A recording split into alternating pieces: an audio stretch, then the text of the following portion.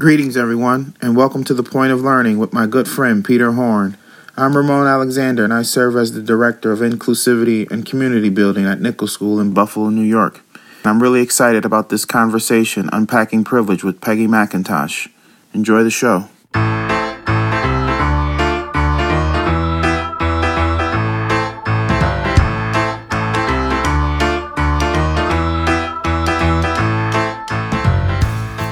On today's show, Peggy McIntosh, who began to speak and write about the controversial concepts of male privilege and white privilege in the 1980s. When I was first attacked by the right wing, I felt I just hadn't played my cards right. And if I had played my cards right, I would never be attacked. So I read it as a failing, a shameful failing in bad strategy on my part. Now I think if you do the kind of work I'm doing, no matter how well you play your cards, you will be resisted, and in my case, vilified. And that's part of the commitment, to keep figuring out what you think is accurate and continue to say it no matter what they say about you. Over 3 decades later, her ideas still get people fired up. Some say, nobody ever gave me a damn thing. I grew up poor in Appalachia. White privilege doesn't apply to me because I don't have any money. I say to the cops, you're white, even if you're poor. That's different from being seen as African American. She'll talk with us about coming to identify white privilege after experiencing male privilege, first as a student, then as a professor. That man, like everybody on the face of the earth, was born of a woman. And something has been done to his mind to make him think that she is extra to his existence. And I began to wonder what had been done to his mind to make him think that half the world's population is extra.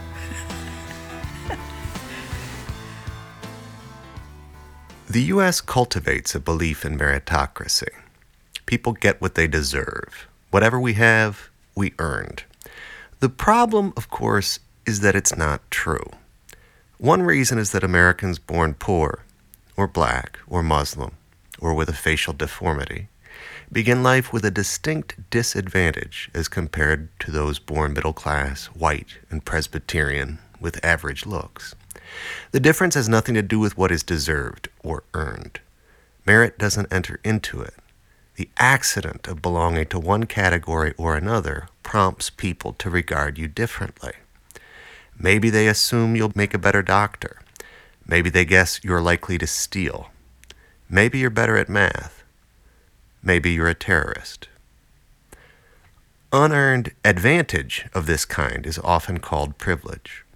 On today's show, I'm talking with Peggy McIntosh, the person who has done more than anyone else in the past 30 years to advance the concept of privilege as crucial for understanding and dismantling our pervasive myth of meritocracy. Whether you are skeptical of privilege, a term that McIntosh readily admits is not perfect, or you wholeheartedly endorse the concept as a way to describe part of our social reality, the notion of unearned advantages and disadvantages based on aspects of identity, like race, gender, class, sexual orientation, age, appearance, religion, physical ability, and so on, is part of our national conversation these days, certainly in schools and on college campuses and in politics, but elsewhere too. So it's worth slowing down a minute and thinking about what privilege is and is not. But first, let's meet Peggy. Peggy McIntosh is a feminist, anti-racism activist, scholar, speaker, and senior research associate of the Wellesley Centers for Women. Over the past 50 years, she has taught English, American Studies, and Women's Studies at the Brearley School, Harvard University, the University of Denver, Trinity College in D.C., Durham University in England, and Wellesley College. She's written on topics including curricular revision, feelings of fraudulence, and the professional development of teachers. Her new book, called On Privilege, Fraudulence, and Teaching as Learning, will be published by Routledge in July.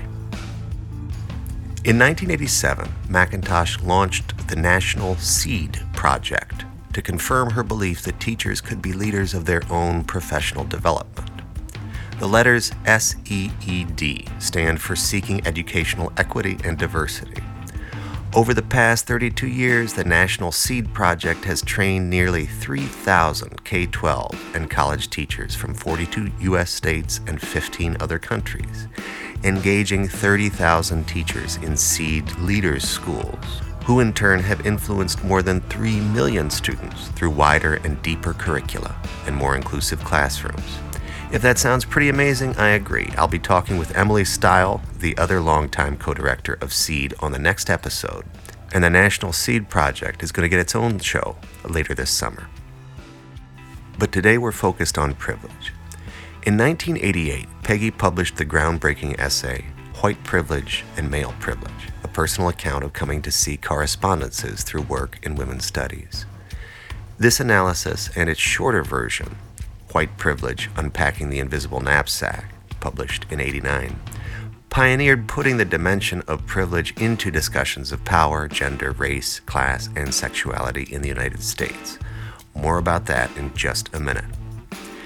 In addition to 4 honorary degrees, Dr. McIntosh is a recipient of the Klingenstein Award for Distinguished Educational Leadership from Columbia Teachers College. As a speaker, she has presented or co-presented at over 1,500 private and public institutions and organizations, including 26 campuses in Asia. So that's a lot of things. However, when I asked Peggy which aspects of her biography she'd like me to play up or play down, she recalled the end of World War II. I think my parents' horror at the dropping of the bombs on Hiroshima and Nagasaki and becoming Quakers and then sending me to a Quaker school affected my life. When she attended George School in Bucks County, Pennsylvania, Peggy experienced Quaker theology as essentially boiling down to, there is that of God in every person. She appreciated the simplicity of that.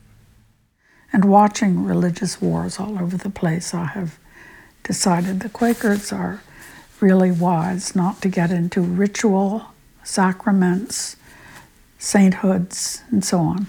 A few years later, when she was about to choose a topic for her doctoral dissertation at Harvard, Peggy was struck by the power of a poet who, not unlike the Quakers, took an unorthodox approach to matters of the spirit. And when I say struck, listen to how Peggy describes encountering Emily Dickinson for the first time. I had been reading English writers, and Matthew Arnold interested me the most, and I had written my BA thesis on Matthew Arnold, but I wasn't thrilled. Then in a course taught by Harold Martin of the English department and the general education department, somebody handed out some purple dittos, as we used to call them, and they included the poetry of Emily Dickinson. That's all that was on this cluster of maybe 3 pages of poems. And the whole room disappeared.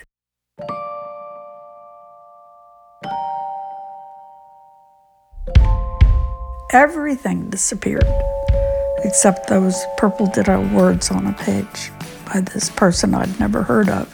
So I decided I want to write my dissertation on her. The sensation of the environment completely dissipating and leaving me just with her words was very amazing to me.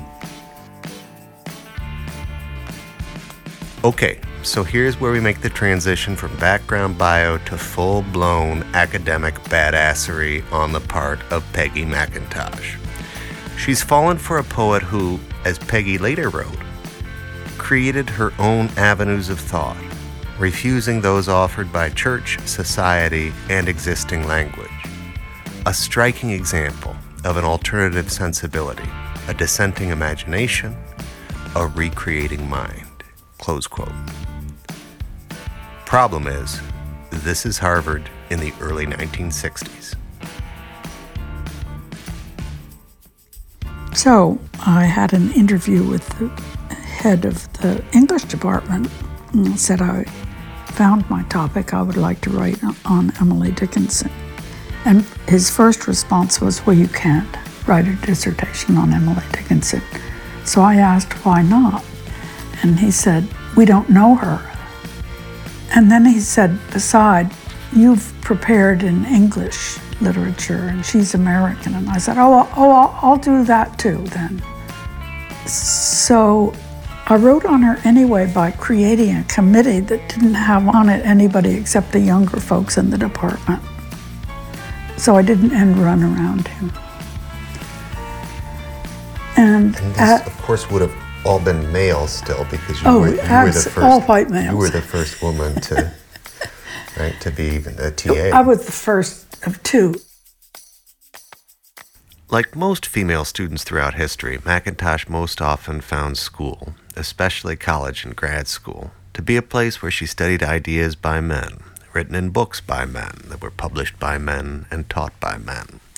Then she got to write papers and exams that would be critiqued and graded by men.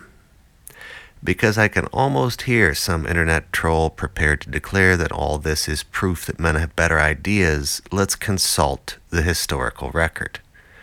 McIntosh is waging her Emily Dickinson battle in the 1960s, when the all-white male faculty she faced at Harvard was very much the norm. There had been a system-wide backlash against the women in the beginning of the 20th century who had fought their way into colleges and graduate programs across the country, some of the same troublemaking group who believed women should have the right to vote.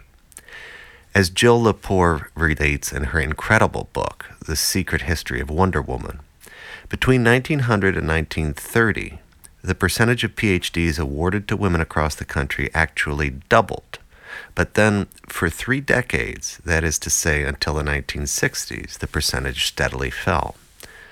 Why? Because women who earned PhDs found that they were systematically barred from the top ranks of the academy. One study from 1929, just about the point when the upward PhD trend started reversing, quoted an associate professor who said that when, quote, every president and head of department insists on having only men in higher positions, it seems to me idiotic to encourage women to take the higher degrees with the thought of getting anything like a fair deal, end quote. If you don't focus on these systemic facts, and of course much of the power of systems is that we don't usually notice them, they are the water we swim in, you are especially prone to accept all this as normal, just the way it is. It took Peggy a minute to recognize what was happening, which is why her story of facing white privilege always begins with noticing male privilege. I start with observing male privilege, which allowed me to step laterally and see, though I didn't want to see it, white privilege.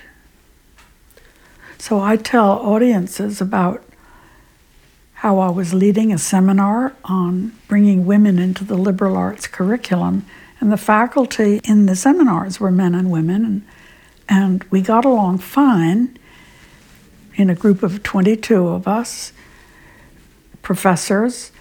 We got along fine from about September to March, and then in the spring, suddenly the two groups didn't want to have a meal together, didn't want to address each other much, and the men and the women had a sort of falling out, and I thought I had done something wrong in my facilitation of the seminar to make men and women not like each other. So I wanted another grant, but I thought I had to confess to the foundation that I lacked some facilitation skills and I would work on them. So I'm going through my notes and I am reminded of what happened, and then I begin to see it wasn't my fault.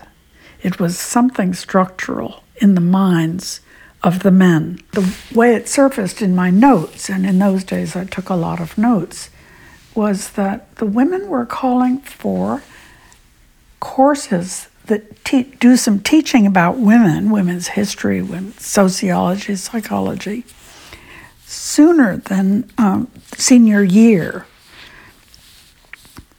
And they began to ask, can't we put women in at the beginning? All the courses should reflect men's and women's existence.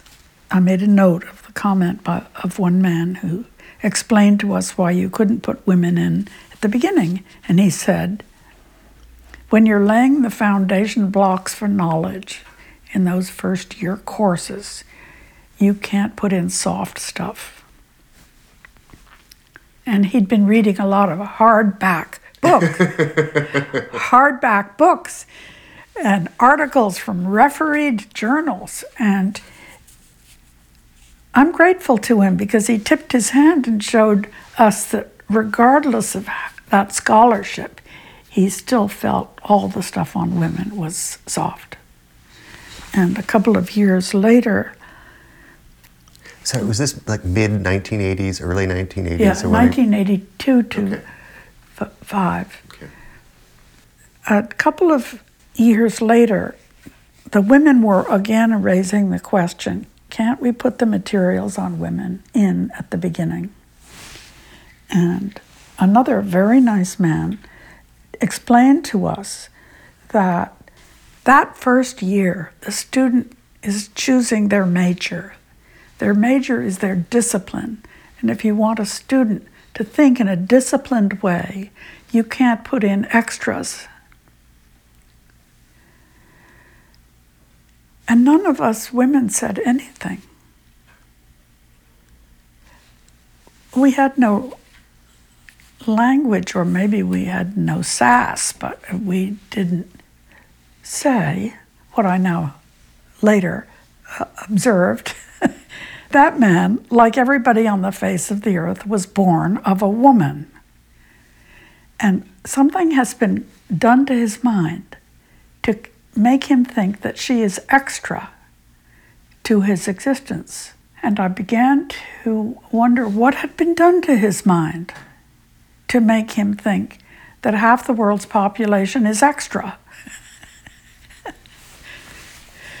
And I began to put together several unpleasant things. The women of the Combahee River Collective statement had written that white women are, they didn't put it in exactly these words, but they meant it, are oppressive to work with. The Combahee River Collective, named after the only military campaign in U.S. history planned and led by a woman, in this case Harriet Tubman, was a black feminist lesbian organization active in Boston from 1974 to 1980. There's a link to their statement on the show page. And I had begun to ask myself, are these men oppressive or are they nice? And I thought at that time I had to choose. Either these are nice men or these are oppressive men. And then when I remembered that we've been called, we women, white women have been called oppressive, I remembered my first two responses to reading that. And the first was, I don't see how they can say that about us. I think we're nice. It was a kind of whining in me. And the second response I had was outright racist, but here, this is where I was in 1980 when I read the Combahee River Collective statement. I especially think we're nice if we work with them. And I thought, oh Lord, Do I have to face this? Do I have to face what it's really about? My oppressiveness, because I'm born to an oppressing group. Now then, mentally, I let the men off the hook in this way. I said, they are nice men, but they are very good students of what they have been taught, which is that men have knowledge, men make more knowledge, men profess knowledge as professors, men run the big university presses and the best-known research universities, and they have taken in that men are knowers, and knowledge itself is male. And I had taken it in too. After dithering for a couple of years, hoping that I had been so nice that the African-American women hadn't noticed how oppressive I was, I decided, yes, of course it did show. I couldn't disguise it. I had been a very good student of the ugly truth that whites have knowledge, whites make more knowledge, whites publish and profess knowledge as professors, whites run the major university presses and the best-known research universities. And we have taken it in that whites are knowers, and knowledge itself is white. And I hated thinking that way, but the evidence was against thinking my old way.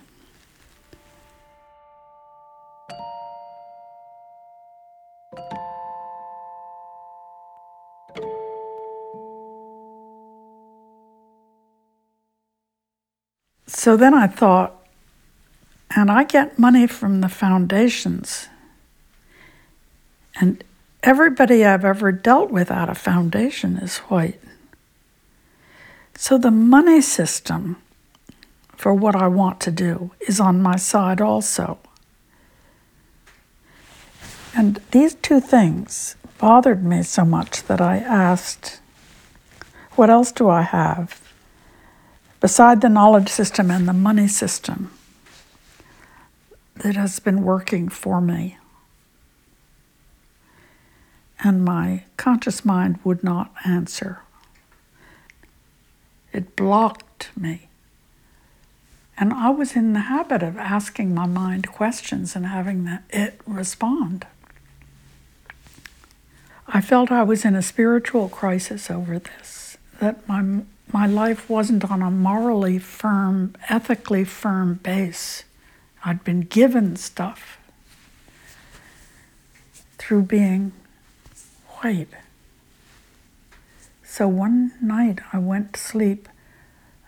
Before going to sleep, I did what I now call praying on it.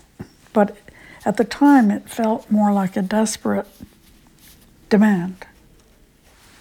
And in the middle of the night, up swam an example. And I flicked on the light and I wrote it down, and I was very disappointed. I thought this was a bunch of nothing. Do you recall what the first one was Yeah. that came to you? What swam up became the first in a list of 46 ways in which I have unearned advantage through being white. It was, I can, if I wish, arrange to be in the company of people of my race most of the time. I looked at it with disappointment, and again in the morning, I thought it was a bunch of nothing. I think I was looking for the next big thing. I had the knowledge system, and the money system worked out, and this was just about being with people. I thought it was trivial. We're about to get to the personal examples that helped Dr. McIntosh to see how white privilege worked in her own life. Maybe it's because I watched too many action movies growing up, But you know those scenes where Tom Cruise or somebody is trying to loot some vault protected by laser beams that are invisible to the naked eye? Nobody can see the lasers until they spray some powder in the air. Then all of a sudden there's this matrix of intersecting lines, any one of which will get you into trouble if you trip it. That's how I think of Peggy's examples of privilege. They are like the little particles that make an invisible system of fences visible. There are 46 of these examples in the first version of her article, and McIntosh is very clear about how she means them to be understood, calling them ordinary and daily ways in which she experienced having privilege as contrasted with her African American colleagues. She emphasizes, and I quote, "This list is not intended to be generalizable. Others can make their own lists from within their own life circumstances." Later she writes, "I have chosen those conditions that I think in my case attach somewhat more to skin color privilege than to class, religion, ethnic status, or geographical location, though these other privileging factors are intricately intertwined. As far as I can see, my African American co-workers, friends, and acquaintances with whom I come into daily or frequent contact in this particular time, place, and line of work cannot count on most of these conditions." End quote. I can, if I wish, arrange to be in the company of people of my race most of the time. I can go shopping alone most of the time, pretty well assured that I will not be followed or harassed. I can be sure that my children will be given curricular materials that testify to the existence of their race. If I want to, I can be pretty sure of finding a publisher for this piece on white privilege.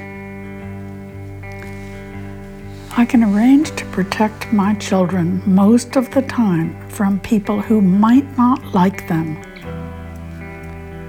I can swear or dress in secondhand clothes or not answer letters without having people attribute these choices to the bad morals, the poverty, or the illiteracy of my race.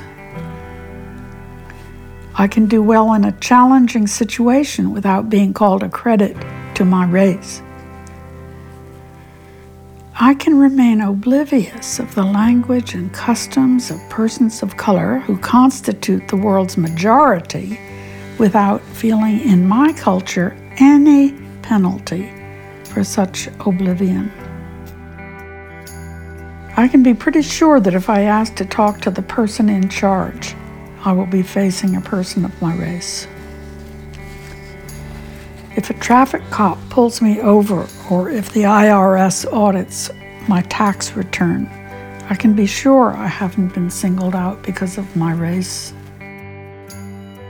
I can easily buy posters, postcards, picture books, greeting cards, dolls, toys, and children's magazines featuring people of my race. I can go home from most meetings of organizations I belong to feeling somewhat tied in rather than isolated or out of place, outnumbered, unheard, held at a distance, or feared. I can take a job with an affirmative action employer without having co-workers on the job suspect that I got it because of race. I can be sure that if I need legal or medical help, my race won't work against me.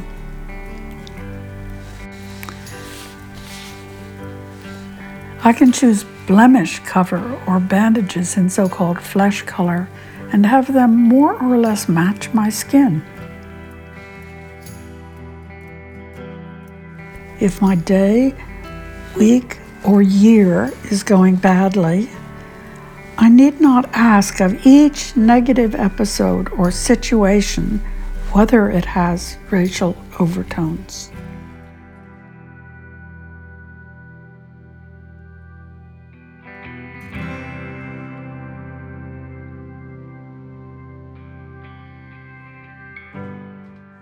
about the negative episodes and situations in our lives.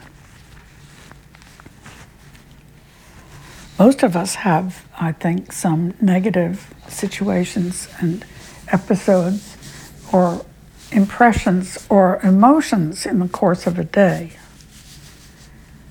I think it must be absolutely exhausting to have to ask of each of those whether one's race is what has caused the situation. And I sometimes wonder why my friends of color don't go crazy from that stress. But I feel it as a female. The institutions of the culture, the behaviors of and assumptions of the people I deal with are behaviors that favor men more than women, critique women more than men, impede women, don't take women's ideas seriously. The daily grind, though what I feel isn't anything like what people of color feel, still wears me down. So I admire them that they keep going. The odds against people of color are so much worse than the odds against my having a good day.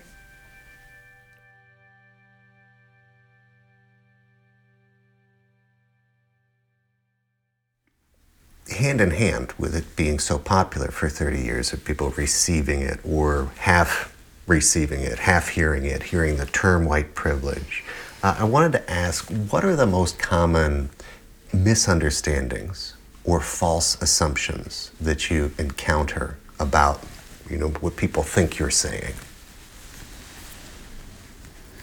Well, it's very journalistic of you to ask first, what about the reaction against it? That's a very journalistic impulse. You think I just like wearing headphones? No. I'm taking this seriously, ma'am. I just want to tell you that journalists do this. They look for the pushback. They want you to describe your conflicts over it, because conflict is seen as news. Well, but I think also it's something. I appreciate that, but also what I'd like to do is to say, like, you've heard this before. What people say, and often, for example, I spend a fair amount of time. I try not to read comment threads because that's real. That's where swamp creatures will hang out, especially if they can be anonymous. But there are people who make YouTube videos and articles and blog posts and even a kind of book. It's not available, but with the title Debunking White Privilege. I mean, people get very exercised about this. And I haven't seen any evidence in any of those things that I've been able to find and take a look at that they were engaging seriously or fully with what you were actually saying. You're used to this, and I wanted to ask, how do people tend to, in your experience, misunderstand, what you're actually saying, or if they, react to it, in this way? Okay. Well, on my own track, I will first tell you what they like about it. Okay. I get two different kinds of thanks from white people, especially older white people. I never thought of any of this before.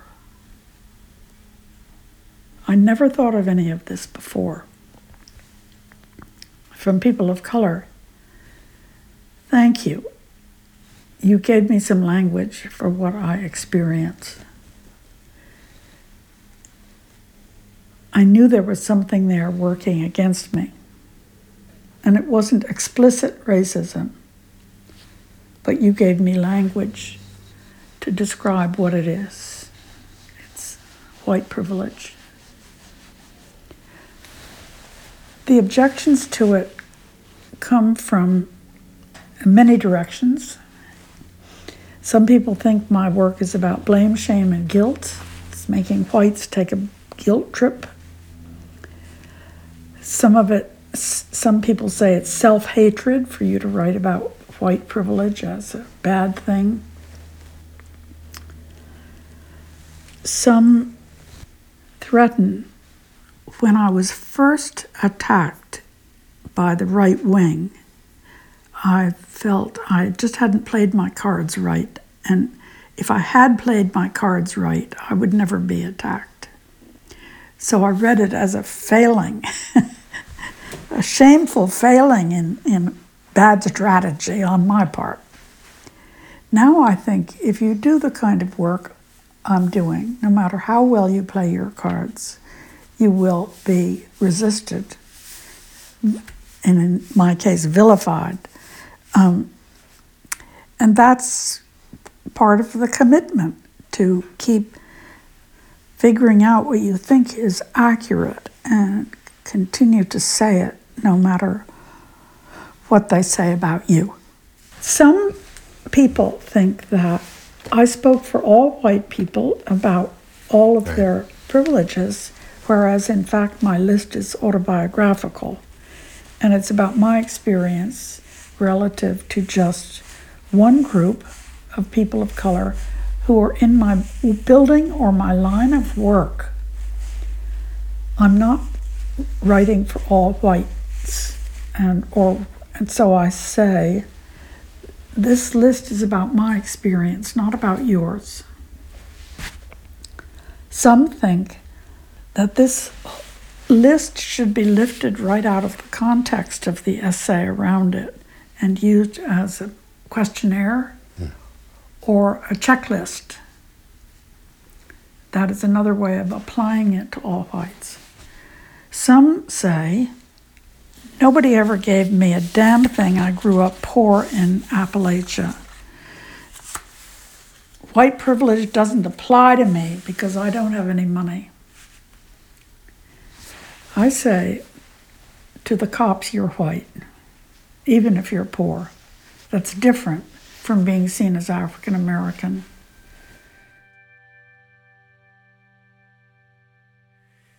In one of my first classes in grad school, this was the summer of 1999, so Peggy's conception of white privilege had been buzzing around for over a decade, but I hadn't yet encountered her work. I was sitting with an African American classmate who was telling a story about his senior year of high school, being accepted to an elite college, and having his mother immediately buy the decal for that college to stick prominently on the rear window of the car. His mother did not question that the college decal would affect how cops saw her son when they pulled him over. I distinctly recall realizing in that moment that I had never thought about a college sticker in those terms, that I had never needed to.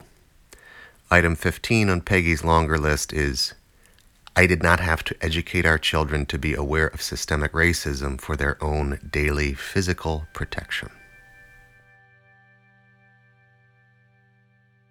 We talked a little more about why it's hard for us as individual people and societies more broadly to face systemic privilege. You talk about different kinds of privilege, but for a white person to talk about white privilege, one of the rules that it violates is white people don't talk about whiteness, or it begins to lose some of its power, right? Well, men don't talk about male privilege. Most men don't. That is also a pretty taboo subject. Mm-hmm. And heterosexuals don't usually talk about their privilege, and colonizers don't talk about their unearned advantage over the colonized. Mm-hmm. So I think it is a rule of thumb that if you have power, you do not talk about what it's like to have it. You could be Machiavellian, write the prince and say how you got it and teach others how to, but that's very unusual. Mm-hmm. It's like evading something in which you're not standing firmly on the power you have. You have power you didn't earn in any one of these categories. And there was force that gave you that power it was force. It's white's force against people of color.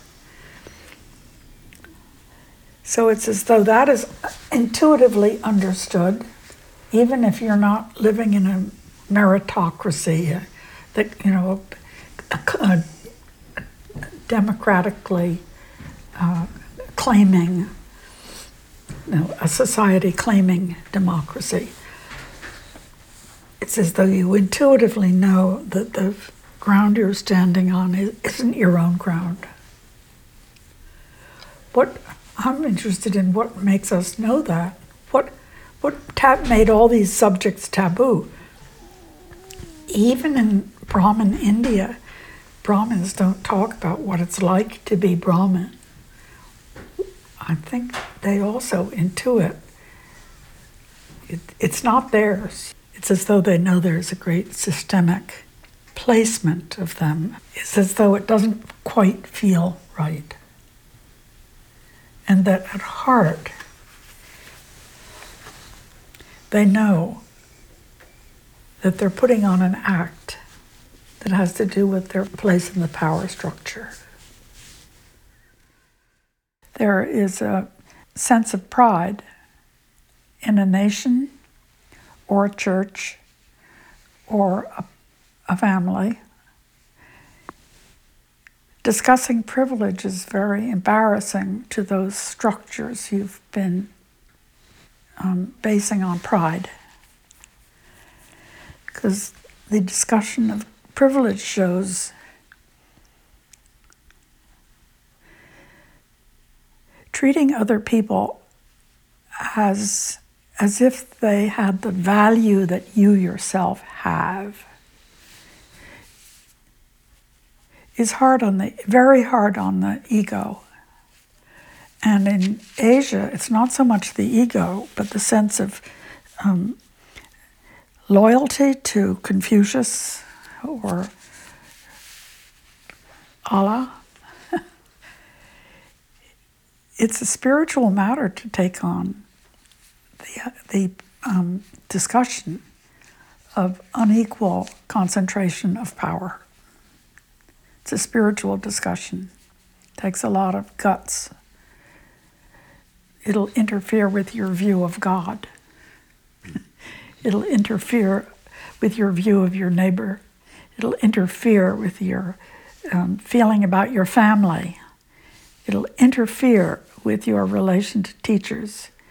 It interferes with all the structures to posit that there may be basic inequality in the way human beings have decided to behave with each other and the structures we have chosen to build, and that it may not be biological.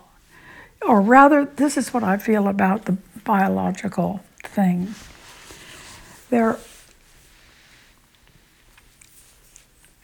is a biological tendency to make and live in pecking orders.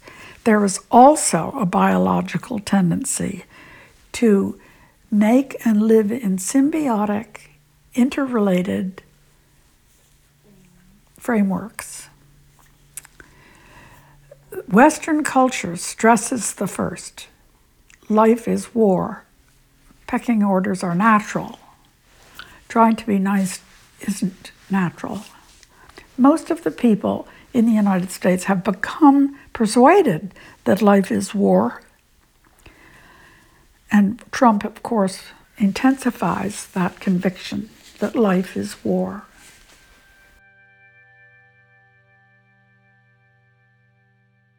As the basis for this episode and one coming this summer, all about the National Seed Project, Peggy generously spent several hours in conversation with me, 2 off the record last fall and 3 more on the record in late winter. Because I wanted to proceed in order of urgency, this show has necessarily focused on white privilege. But Peggy offered many other gems as we talked. I'll close with just a couple. I think that education, higher education as it calls itself, trains you to make an argument and defend the argument as though knowledge is a matter of warfare. And that's a useful skill. But it's not the only skill. And your parents and others funders may be spending $60,000, $70,000 a year to give you that skill. And it may help you to fight the economic war and make a living. But when I meet people I really like, there's a lot more to them than the ability to make an argument or make a living. Social climbing and intellectual climbing and economic climbing is not the only activity of life, not the only worthy activity, but rather laterally relating to other people and also in an inward way relating to one's alternative thoughts, whatever they are.